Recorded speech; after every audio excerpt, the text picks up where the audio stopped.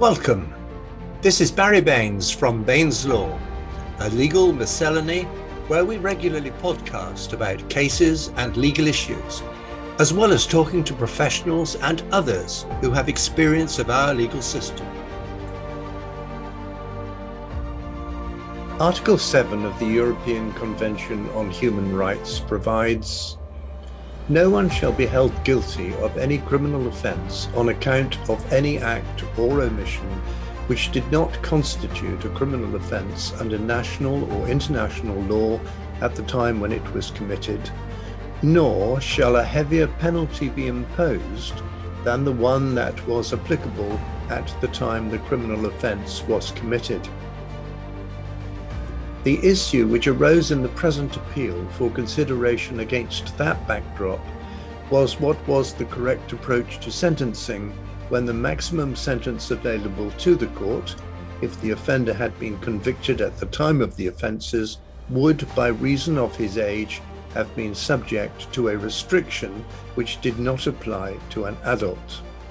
The Queen against Limon, 2022 EWCA, Crim 39. The subject matter was grooming and sexual offences committed by the appellant between 1993 and 1996, when he was aged between 14 and 17, against a girl aged between 6 and 9 when she was a visitor in the family home. The appellant denied 8 offences but was convicted after a trial on 25th of January 2021. He was then aged 41 and of otherwise good character. A pre-sentence report assessed him as being at low risk of committing further offences. In sentencing, the judge identified modern equivalents of the offences and placed them into categories under the relevant modern guidelines. The appellant was sentenced to a total of 4 years' imprisonment. Article 7 was considered by the House of Lords in Utley and the Secretary of State for the Home Department, where the claimant was sentenced to 12 years' imprisonment for offences committed 12 years earlier. At the time of his offending, he would have been entitled to unconditional release after serving 2/3 of the sentence, but subsequent legislative change meant that he would also be subject to licence conditions until the 3/4 stage of his sentence. He argued in judicial review proceedings that he had received a heavier penalty in breach of Article 7. Rejecting that argument, Lord Phillips referred to the decision of the Court of Justice of the European Union in 2000 in Crim and Belgium. He concluded, Article 7.1 will only be infringed if a sentence is imposed on a defendant which constitutes a heavier penalty than that which would have been imposed on the defendant under the law in force at the time that his offence was committed.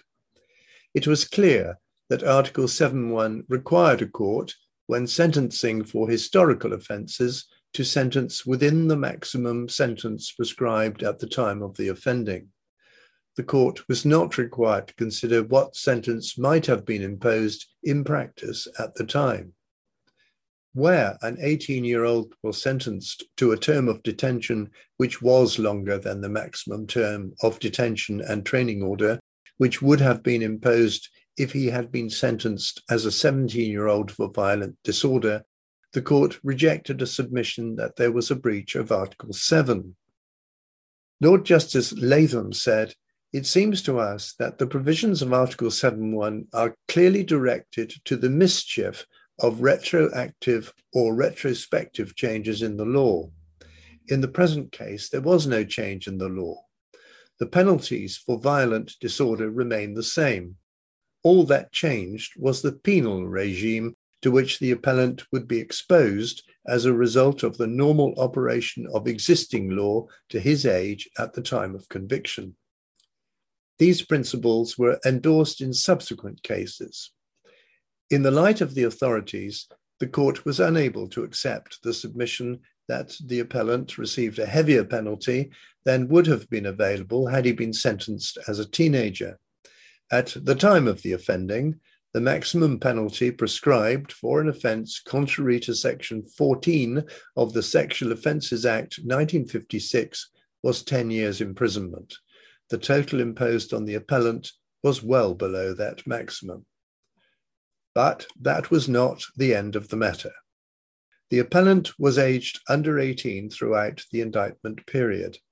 At the start of that period, the offence of indecent assault was not one of the grave offences in which Section 53 of the 1933 Act enabled a court to sentence a young offender to a term of detention not exceeding the maximum applicable sentence of imprisonment. Accordingly, the custodial sentence, which could be imposed on an offender aged between 15 and 18, was detention in a young offender institution. That was limited by Sections 1A and 1B of the Criminal Justice Act 1982, even for multiple offences, to a period of 12 months. That was increased from 12 months to 2 years in February 1995, but transitional provisions excluded from the effect of that increase any offences committed before that date.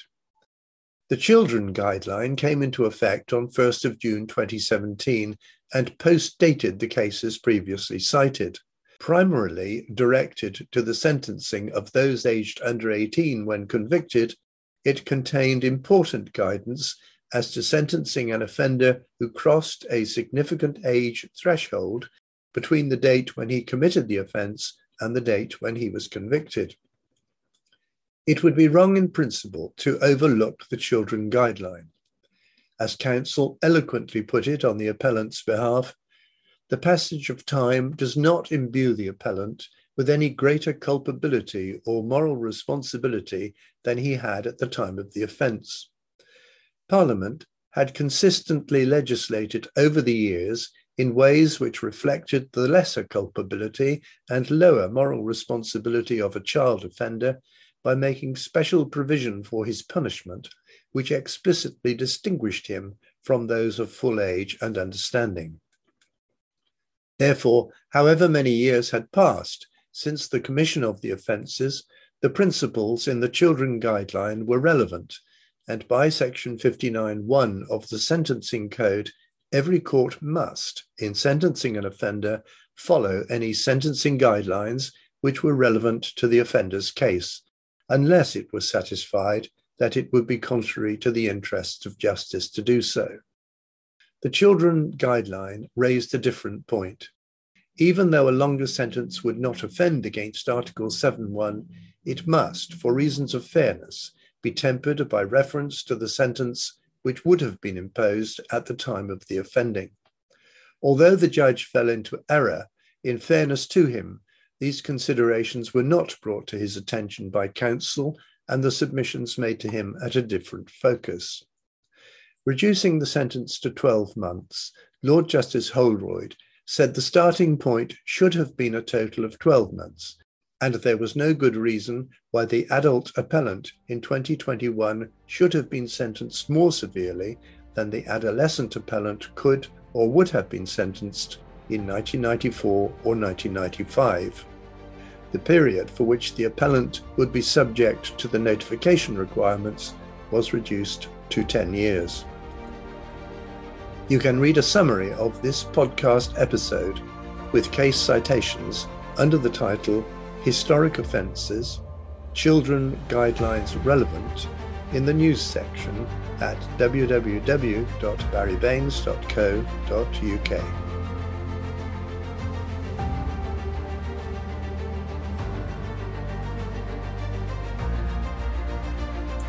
Thank you for listening to Baines Law.